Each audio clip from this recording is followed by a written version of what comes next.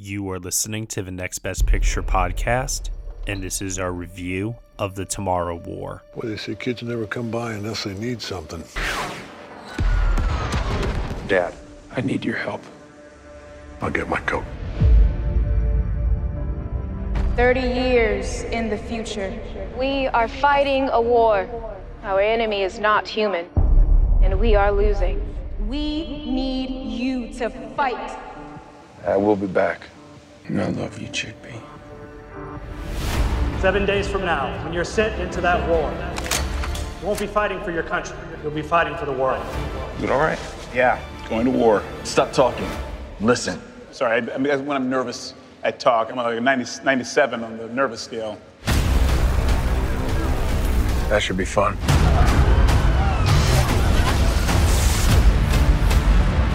Welcome to the future. You and your unit are now in 2051. They're everywhere. We are food, and they are hungry. Our enemy is smarter, faster, and stronger than you can possibly imagine. Do you want to see something really dangerous? I feel like literally that's all I've been doing since I got here, but okay.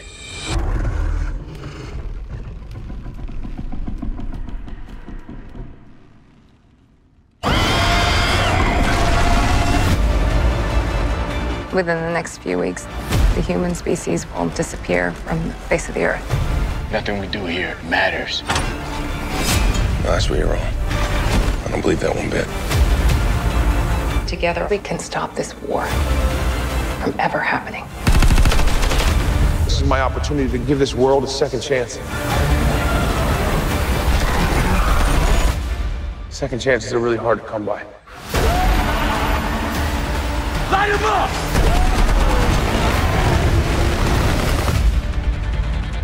I'm not gonna hide.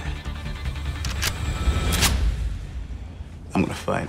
It's not even loaded. Yeah, it's not loaded. It's a pressurized cabin. Why would I load it in the cabin? The bullet goes in thing and everybody's sucked out. All right, everybody, you were just listening to the trailer for The Tomorrow War, and the story is as follows. A man is drafted to fight in a future war where the fate of humanity relies on his ability to confront his past. The film is starring Chris Pratt, Yvonne Strahovski, J.K. Simmons, Betty Gilpin, Sam Richardson, Edwin Hodge, Jasmine Matthews, Ryan Kiera Armstrong, and Keith Powers. It is directed by Chris McKay and written by Zach Dean. Here to join me today for this podcast review, I have Daniel Howitt. Hello. And Tom O'Brien. Hi, everybody. All right, so The Tomorrow War is a movie that was originally supposed to be released theatrically by Paramount Pictures. It was acquired by Amazon and is now streaming on Prime Video. And this is different. This is a original blockbuster, not based on any pre-existing IP. So in that regard, this is definitely a rarity in today's cinematic landscape.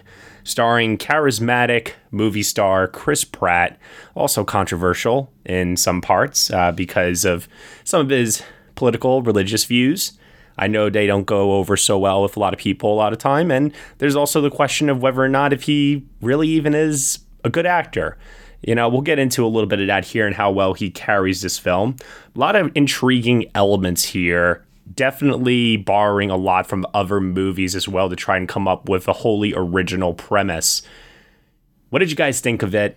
I'm going to kick it over first to Daniel Howitt. First of all, I don't know about you guys, but it kind of feels like Amazon has totally abandoned this movie. I feel like I've seen like zero advertising for it. Is that just me? Am I like just missing it? No, I don't think it's that. I do believe that when it comes to the streamers, they do tend to have a very different marketing strategy than, say, some of the other big studios do. Yeah. And in that regard, I think that it's kind of like the way it is for a lot of movies. They premiere one weekend on the app, you watch it, and then the next week they got something else ready to replace it. Yeah.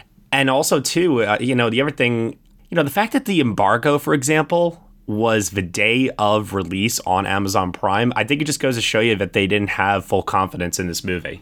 And I was going to talk about that. I don't fully understand that. I mean, we can talk about it more later. I'll get into my thoughts on the movie. But yeah, I was kind of confused as to why they held the embargo for so long. I think that hurt them from a marketing perspective, because I actually don't think the movie is that bad to justify a day of release embargo. I don't fully understand that. I think they shot themselves in the foot a little bit. But as far as the actual film itself, I actually think it comes close to being a great movie at times.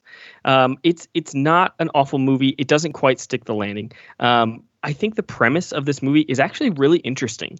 It does feel a little bit derivative of other better movies like Terminator or Edge of Tomorrow, especially Edge of Tomorrow, considering their titles are so similar. But the premise is still pretty interesting in and of itself. Matt, you talked about Chris McKay. The action is actually pretty well directed overall. I think the film is well directed. I was pretty shocked at how brutal the action was for this being PG-13. I was really surprised by that. The first time that Pratt and his unit are dropped into the future and they land on this roof, it's a brutal sequence. Really, really brutal. And I think it worked really well and helped make the movie feel grounded and just more intense than I was expecting.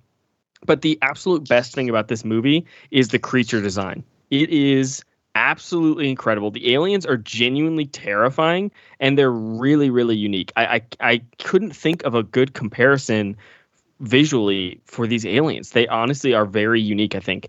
They look terrifying. The way that it moves and that it attacks is genuinely frightening. So I think that was a huge success. So for the first 2/3 of the movie, I was actually pretty into it. I wasn't like loving it. It wasn't super memorable, but it was pretty decent action blockbuster.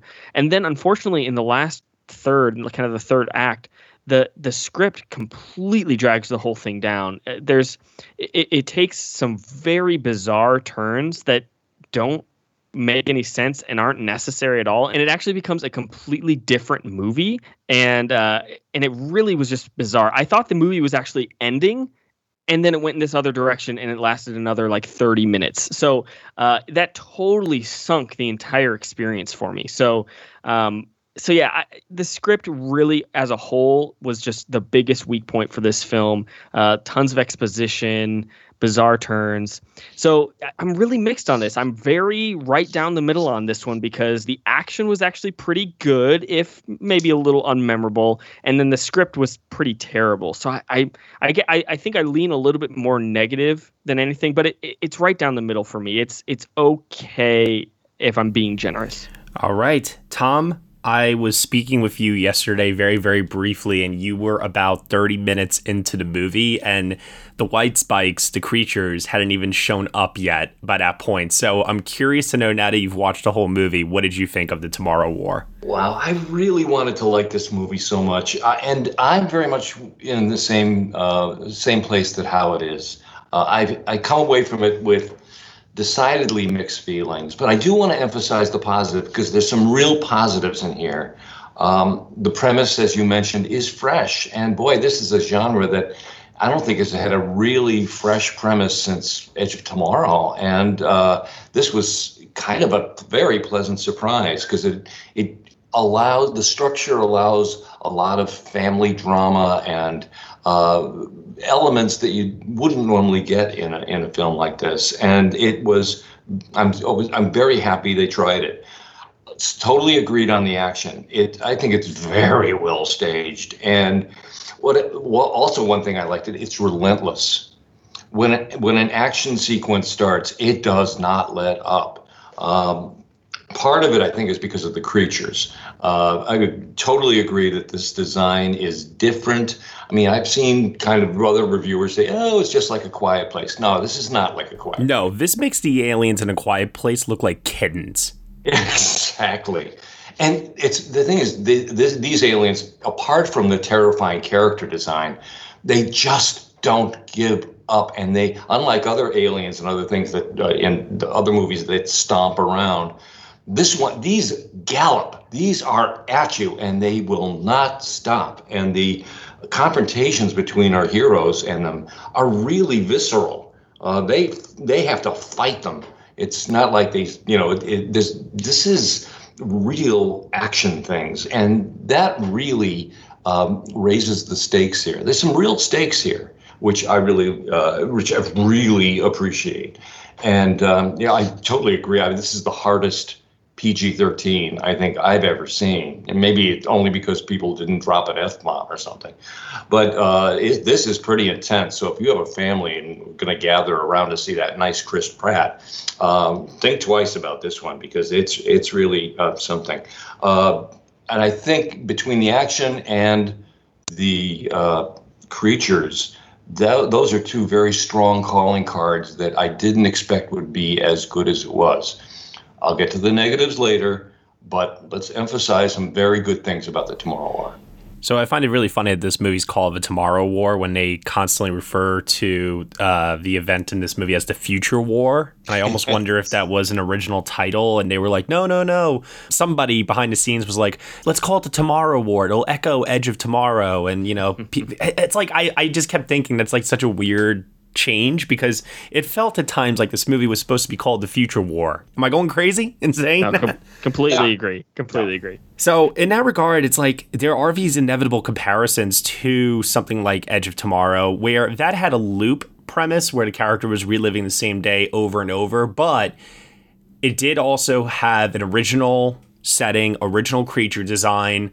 And as a result, dealing with time travel, there are these comparisons that I think will come across here. First and foremost, what I will say is Chris Pratt, he's no Tom Cruise. And I'm not even saying that in the action hero sense. I'm also just saying that in the dramatic sense as well. Tom Cruise, when he really wants to put in the effort, can deliver a really, truly terrific dramatic performance. Chris Pratt, I don't think has had the ability to show that quite yet. And there are elements to the Tomorrow War that hinge upon him being able to successfully deliver a dramatic, emotional scene. And I think every opportunity that there is in this movie for him to do that, he just completely misses the mark. And I don't know how much of that is him and how much is also Chris McKay, because as much as I agree with you guys, the action in this movie is so incredibly well done. The stakes, like Tom said, feel so real. Like, the humans are not killing off hordes of these aliens over and over and over and over again to the point that they feel like they are inconsequential. It takes real effort just to kill a single one of these. And so the threat just feels so gigantic every single time they pop up on screen. I think all of those elements are fantastic, especially the creature design. My God. I mean, this is probably the best creature design I've seen for a movie, maybe since Starship Troopers, if you ask me, which also has certain elements, I think, that are also incorporated into this film. This film is like a mix of all different types of action sci-fi movies that we've seen over the years. It really is. Yes. It's like they took every single good idea about all of them and meshed them all together to try and come up with something original. And and that's not a knock. I actually think that is a good idea. Borrow from your favorites and try to come up with something that seems new as a result. But criticism was just thrown at the screenplay. I think outside of the action sequences, I do think that Chris McKay drops the ball when it comes to both, I don't want to say plot coherence, but more so in terms of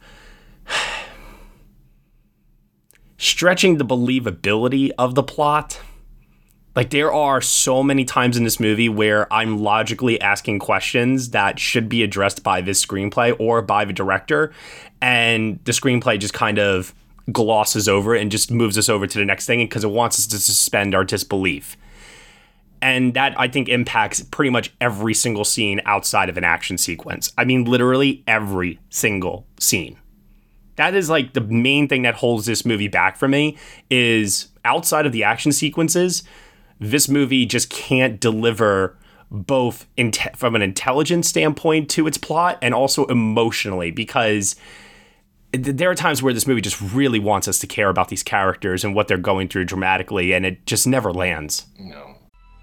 Coming up on 5 Minute News, I'm Anthony Davis. You might think it's partisan because maybe it's critical of one side or the other, but it's not. It's just the truth. And I think that's also something that's kind of unusual for Americans listening to the radio or to podcasts, because the news landscape in the States has been so partisan for so many decades. So 5 Minute News is verified, truthful, independent, unbiased, and essential world news daily. Hello, this is Gary Chahot welcoming you to check out the French History Podcast. Our main show covers the history of France from the first humans until present. If you liked Mike Duncan's The History of Rome and wanted a similar program covering the land of beauty, culture, and love, we are exactly that. We also host world-renowned scholars who have delivered guest episodes on their specialties, including 18th century pirates, revolutionary booksellers in 20th century Paris, the special friendship between the Marquis de Lafayette and Thomas Jefferson, and numerous others. Learn what you love and listen to the French History Podcast today.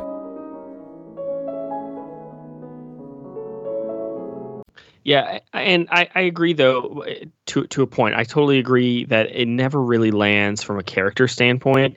But you said you were placing the blame on Chris McKay, and I actually disagree there. I think it really is a flawed script.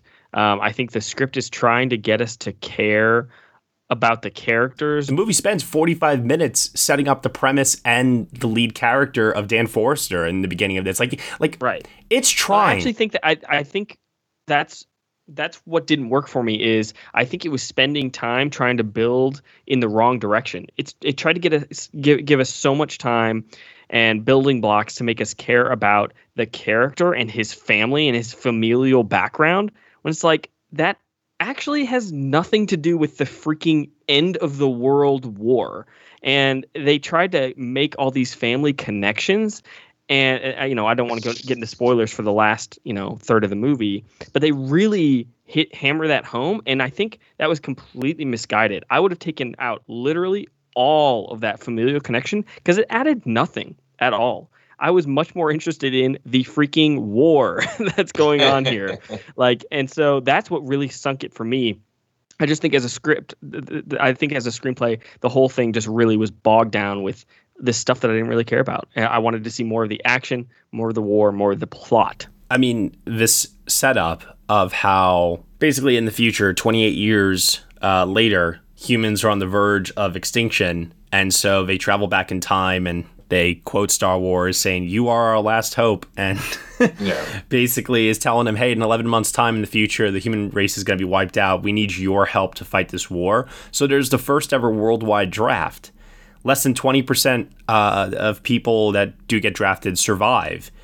And this is a great setup because you're getting these average, ordinary citizens to essentially travel into the future for only 168 hours or 7 days in this case.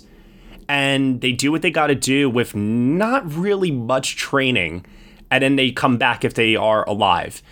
Great setup here. Love it. Excellent way for us as an audience to also experience a futuristic, horrifying war from a very ordinary citizen's perspective. The problem is the lead character has an advantage over everyone else since he's ex-military and he's a scientist.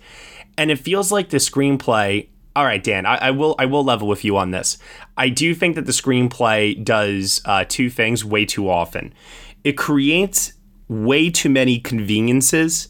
Mm-hmm. There are honestly a lot of times ways to write around problems that the screenplay could logistically run into. And then there are also, at the same time as these conveniences, stupid, unnecessary roadblocks that are also put in to keep the drama going. Mm-hmm. And I'll get into specifics without trying to get into spoilers a little bit later. But I just keep asking myself these questions throughout when I was watching this movie. He's got the toxin. Why is it not being used? Exactly. Yeah. Hello. Why won't the U.S. government fund this mission to northern Russia? They mass produced a toxin so that they can use it in the present, and they have like all these crates and everything. How? Where did they get the funding? This person who is from the future is now in the present, and the ability to jump back and forth in time is now gone. So what happens when she's eventually born? Is there that paradox thing that they mentioned earlier? Like, there are all these questions that I have while watching this movie, and it feels like the movie is just wanting me to go, dude, don't think about it. Just go along for the ride. Yeah, I think that kind of glossing over it ultimately hurts the film, and really hurts the film in the memory. You know, it's like I'm kind of grooving on the action when I'm watching it, but those questions for me were, you know, afterwards, like, and the film winds up, for at least for me, having a much more of a downer takeaway from it than I would have had otherwise. See, like, this movie is so close to being great. Yeah. Like, there are all these little tiny things that they could have just fixed along the way. Very, very easy little tiny things. And they add up. And it could have pushed this movie over from negative to mixed into true positive territory. I still don't think it would have been, you know, a 9 out of 10 or a 10 out of 10 movie, but at least it could have been a much more positive experience. And you know what's another thing too that I think that this movie is unfortunately saddling us with is its runtime. Yeah. This movie is 2 hours and 18 minutes long. It feels like it's a little bit longer than that. It feels like it's 2.5 hours long, if I'm being completely honest with you, but that's because the movie reaches an emotional climax, as mentioned earlier, and it feels like that's what the movie's been building up to this entire time. Yeah. There's also this solution that is presented to the characters, and you don't really need to do anything more. You can explain how that solution will just be used. They win. You don't really have to have the screenplay go any further. The character also undergoes an arc where he fulfills his destiny of how he is foretold his future will go. And when he comes back, spoiler alert, sorry, I'm trying to get around spoilers here, but I got to address this stuff in order to address my problems here. Like, we finally get this context that will fulfill this character's pre-written destiny of what he is ultimately going to do to his family when he does come back, because we see the change in him. So all this is making emotional, dramatic sense. And I remember watching it and thinking, all right, the movie's ending really strong. This is really poignant. This is really well done. I'm liking where we are right now. And I was in the positive territory with this movie at that point. Check the runtime. 40 minutes are still remaining. Yep, exactly. 40! Yeah. I mean, jeez. Matt was texting me. I had already seen the movie. Matt was texting me when he was watching it, and he was literally walking through that whole thing like, hey, this is great. This is going great. And I was just sitting going, yep, wait for it. Just wait for it. Now, granted, I think the final action set piece is, once again, genuinely thrilling, and it's so incredibly well executed from an action standpoint. But my God, did the movie actually need that? Boy, yeah. The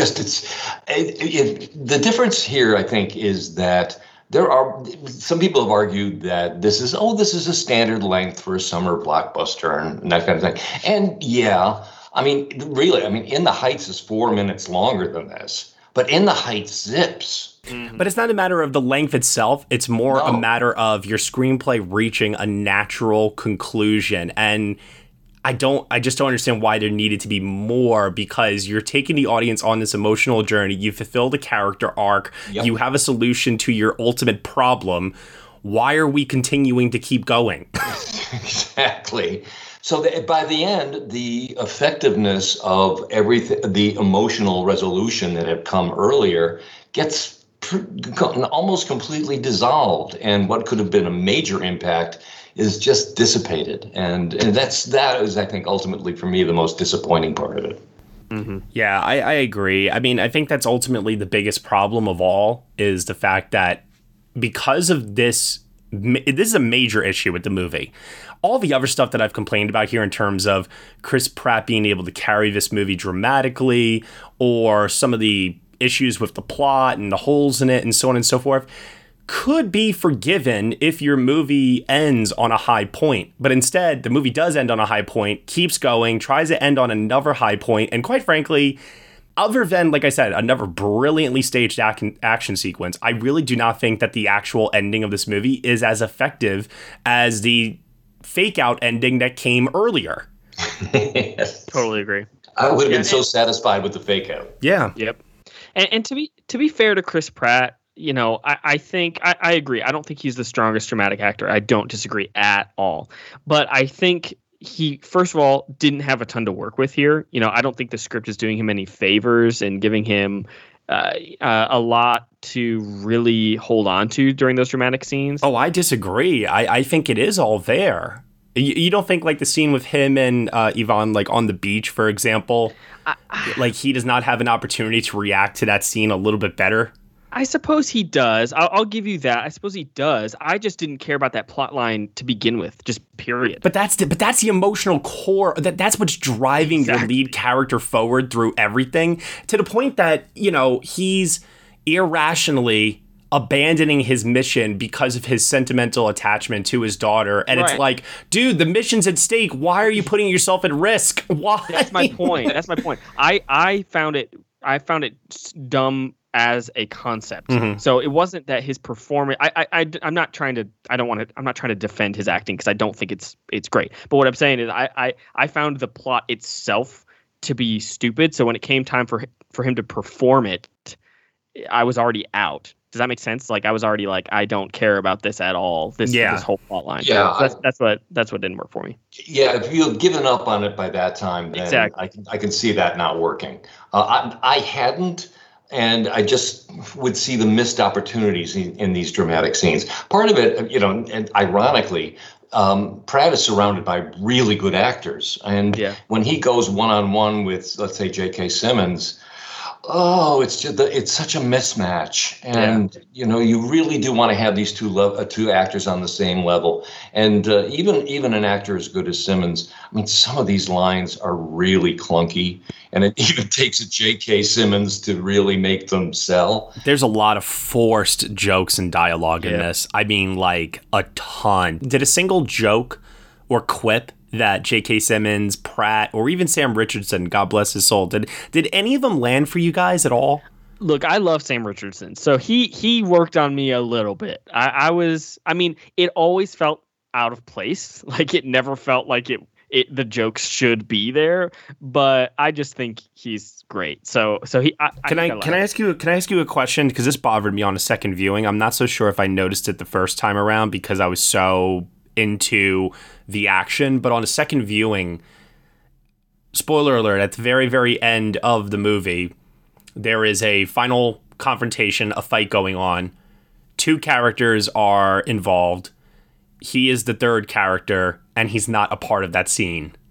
And did anyone feel like there was a missed opportunity for him to kind of take a little bit more of a substantial role in the climax of this movie? Because it just feels like he's disappeared, and maybe what he's been doing is he's been trying to like run to where the other characters are all this time, and it does feel like he arrives too late at the end and he just kind of like collapses, and it's like, what was the point of having him there? Yeah, I mean, there is a attempt at a self-sacrifice in that scene that I suppose that's why he's there.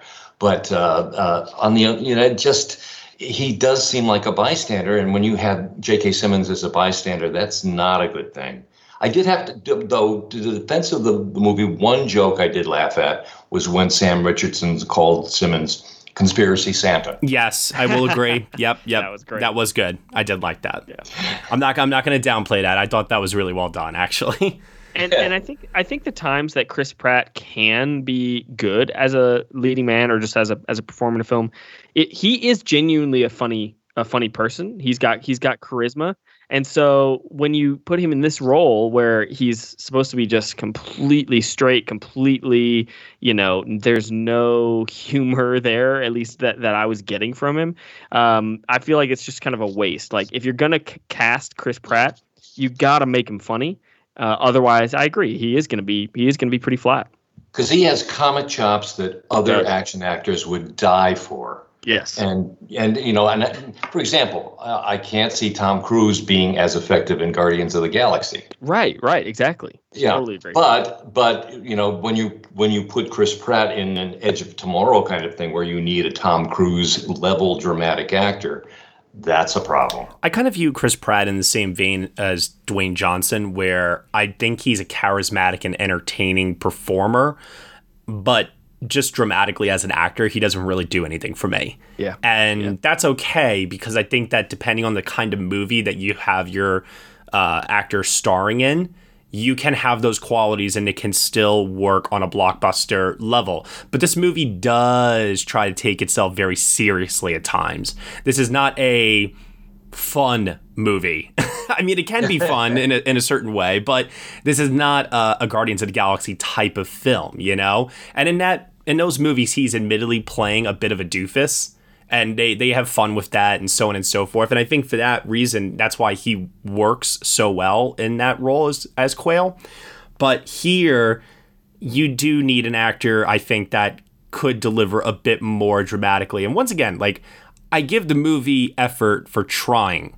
The runtime in trying to develop these emotional connections with these characters and their plight is something that a lot of blockbuster films don't even attempt to do.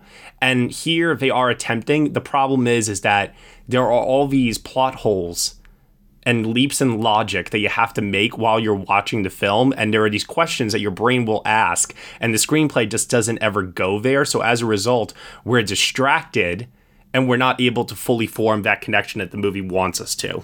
I would have loved to see a smaller scale R-rated version of this story. I think that could have been really something. I'll go one further than that. You know what I think would have actually have helped this movie even more? Make Chris Pratt an ordinary citizen, not some ex-military scientist, so he's got all these other, knowledge and abilities that other characters don't have. You know what was more interesting to me than anything else in this movie? It was the people that don't have that level of training or expertise who are forced to fight in this war. That's the whole point of the movie, and they totally did the counterintuitive thing is to make him a military guy. Why did he have to be drafted then? He should have signed up. This just doesn't make any sense. Well, he served his time and he thought he was whatever. I mean, once again, your brain is asking these questions during the movie when it shouldn't be, and it's distracting. And it's more interesting too, like to see just an ordinary citizen, have him be bad, right? Yeah. Like have him not be a great soldier, at least at first, and have to work through that. Now he's just a great soldier, and that's it.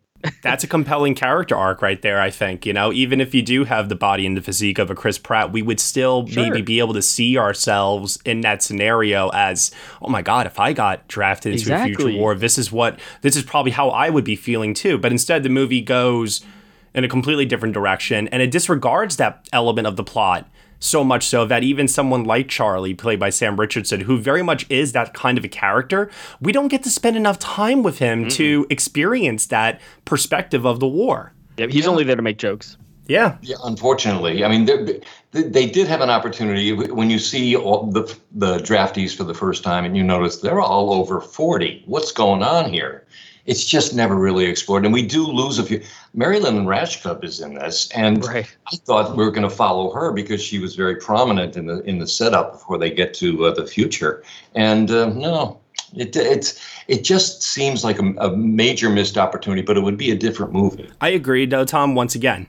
They're putting in a little bit of effort here by, explaining, the trainers are young and all the people that are being drafted are old. Why? So that this way, because the trainers haven't been born yet in the current timeline, and all of the people that are older that are being drafted are dead in the future timeline. So this is to avoid a paradox.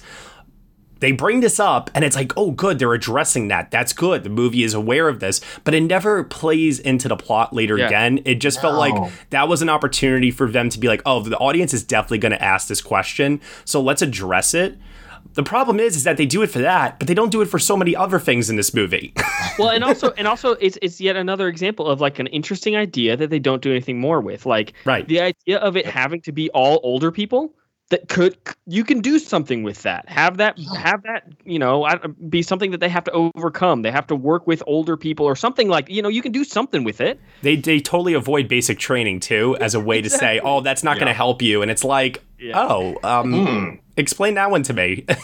Right, exactly. Like they show them like learning how to fire weapons, and that's kind of it. So that's why I go back to what we talked about earlier. not all, 90% of the problems that I have with this film are just about the way it's written. The script, the story, it doesn't fully work with me. There are too many issues that I have. It's the direction that actually really does work for me, and the action and the creature design, which is just phenomenal. Yeah, I agree.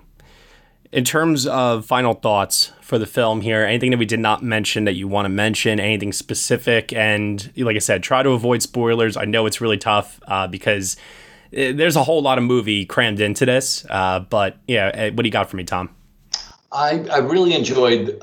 I wish we had more of the women in it. Strahovski's character there's I think a lot there that the script never really gave her a chance to show, but she really, what she did do implied that there is an interesting character there, and there's another movie in that character, and even Betty Gilpin in a small wife role, she's interesting. I want to, okay, what's her story?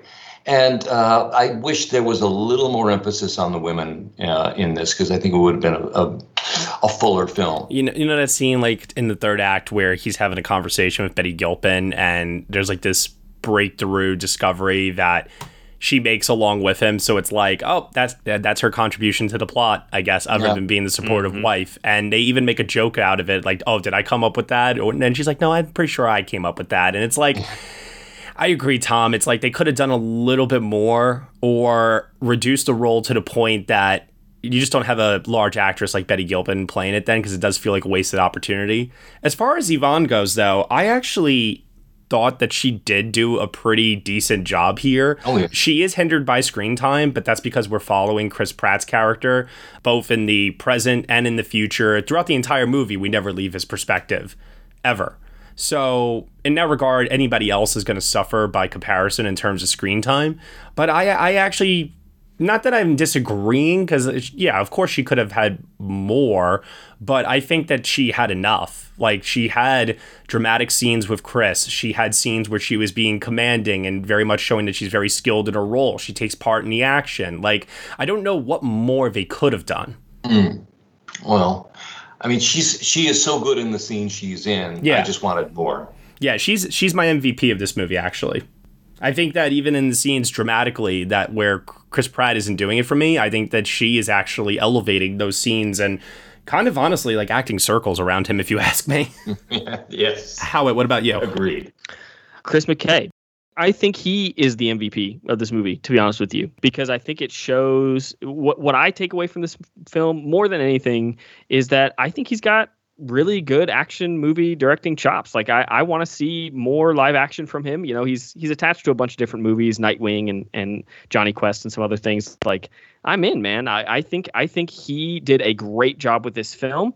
I think he was dragged down by a poor screenplay, and I'm sure he can share some responsibility in that.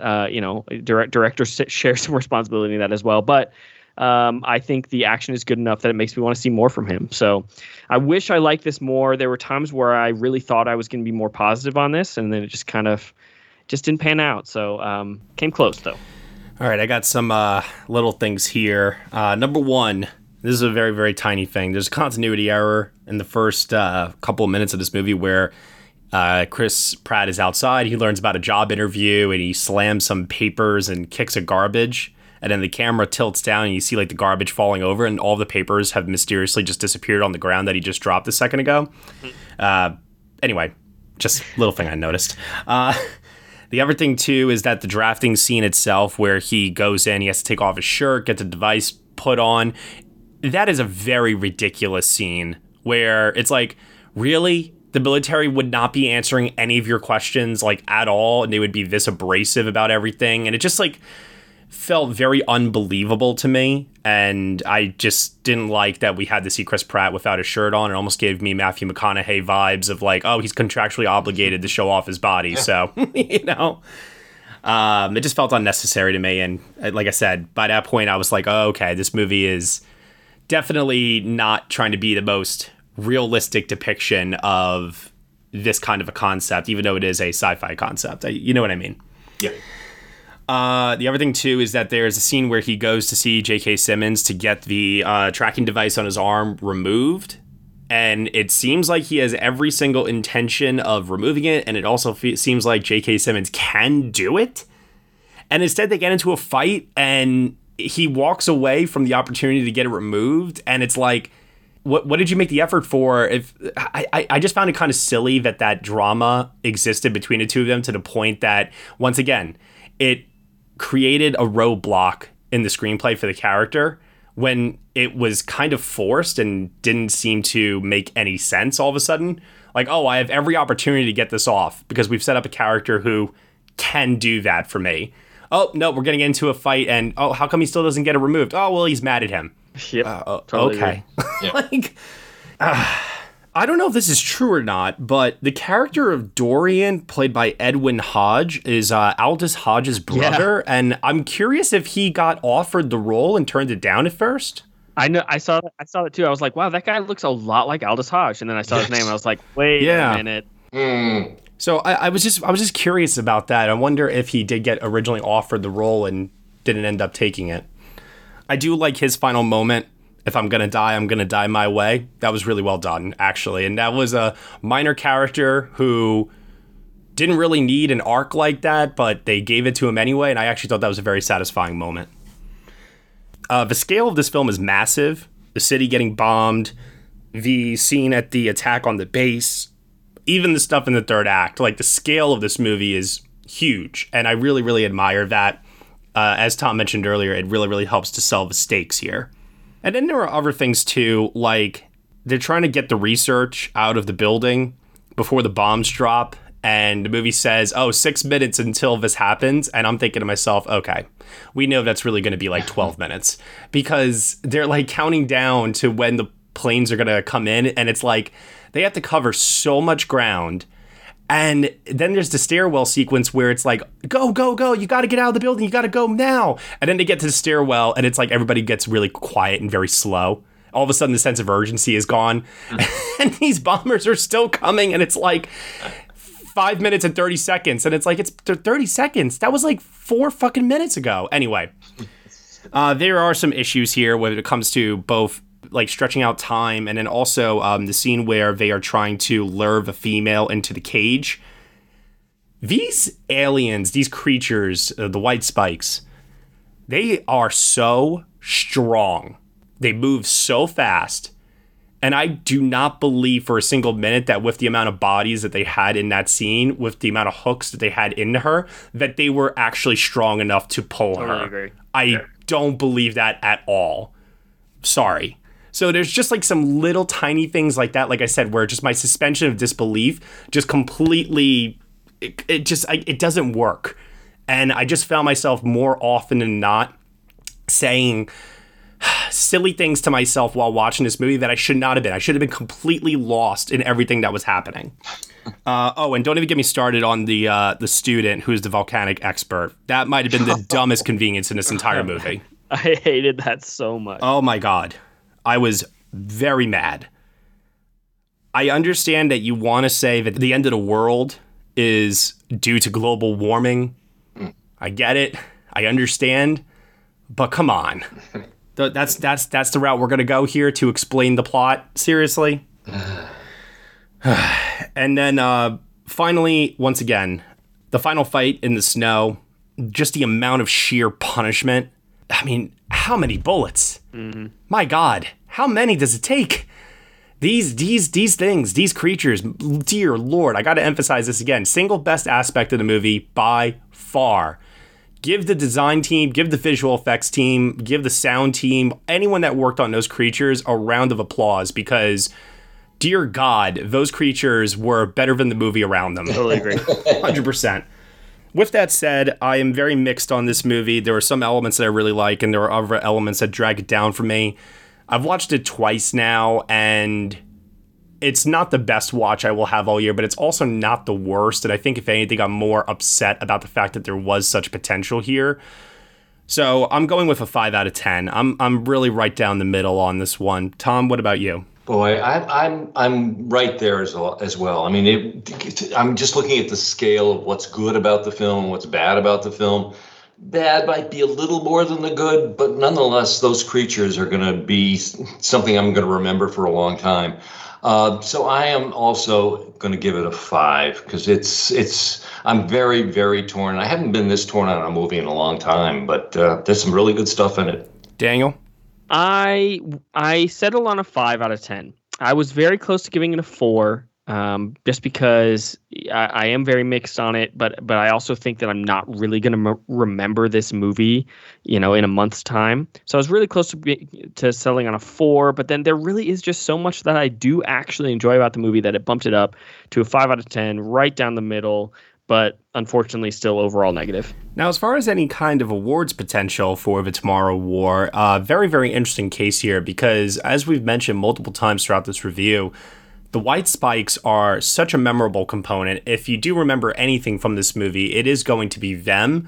And there's a part of me that wonders if that could translate into the visual effects race or at least make the short list come the end of the year. What do you guys think?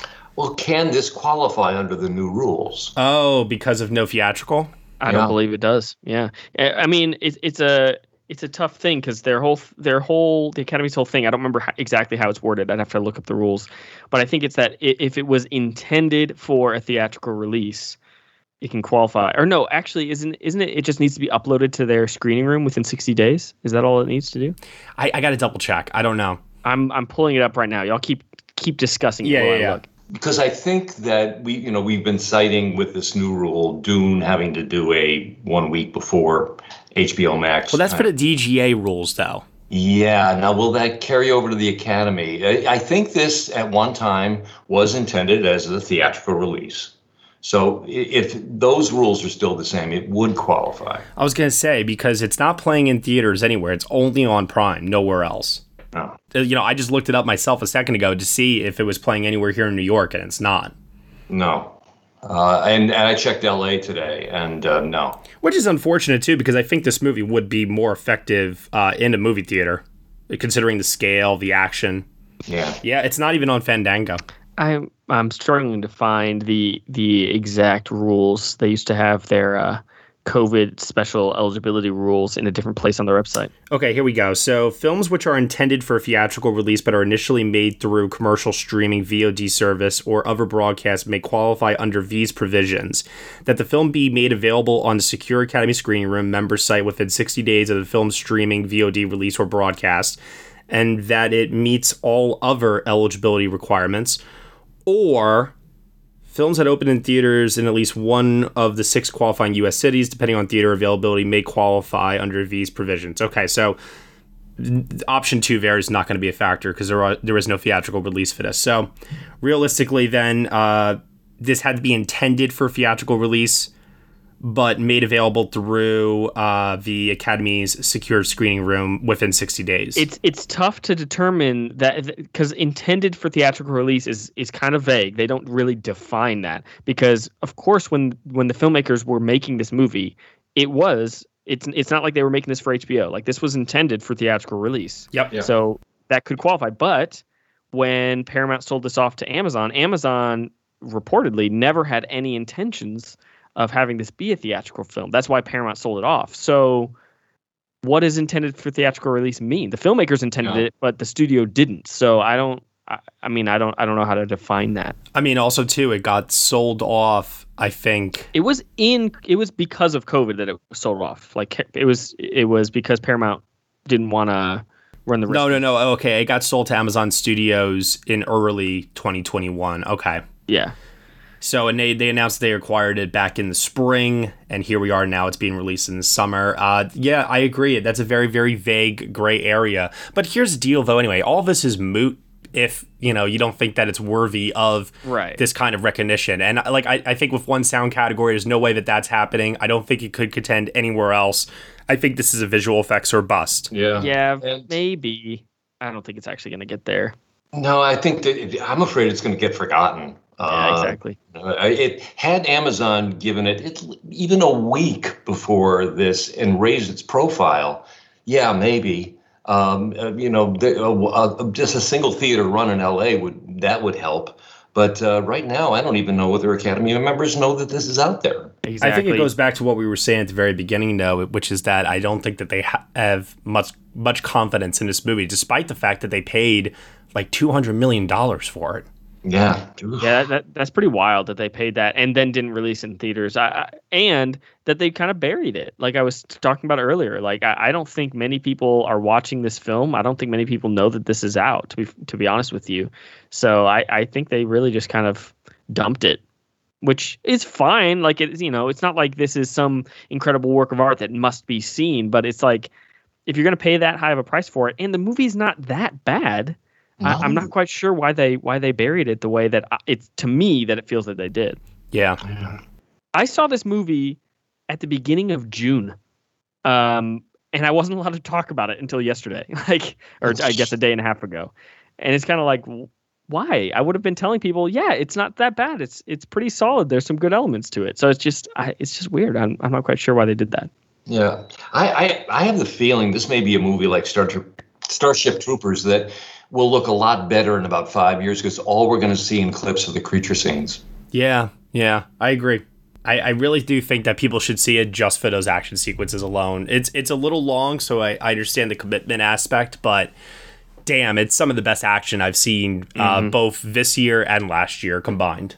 Yeah, totally. If this had come out in theaters and made some okay box office, I think it would have had a shot at the shortlist for VisFX. Just kind of having that residual love that people would have for the creature design, but the way it's been buried, I think it's nothing. I don't think it's gonna even make a dent. All right, Tom O'Brien, tell everyone that's listening right now where they can find you on the internet. You can find me on Twitter at Thomas E. O'Brien. Daniel Howitt. You can find me on Twitter at HowittDK. And you can find me at Next Best Picture. Thank you so much, everyone, for listening to our review of The Tomorrow War here on the Next Best Picture podcast. You can subscribe to us anywhere where you subscribe to podcasts. We are proud to be part of the Evergreen Podcast Network. And if you want to leave us a review on Apple Podcasts and let us know what you think of the show, drop us a comment, rate us 5 stars. We really appreciate your feedback and your support, which you can also lend on over at Patreon. For $1 minimum a month, you will get some exclusive podcast content from us.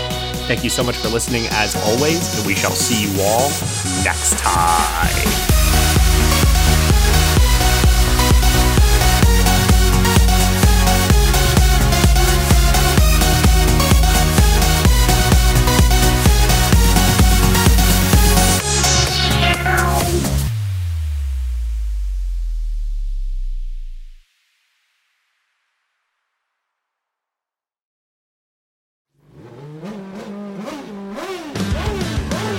Bruce Martin, host of Pit Pass Indy.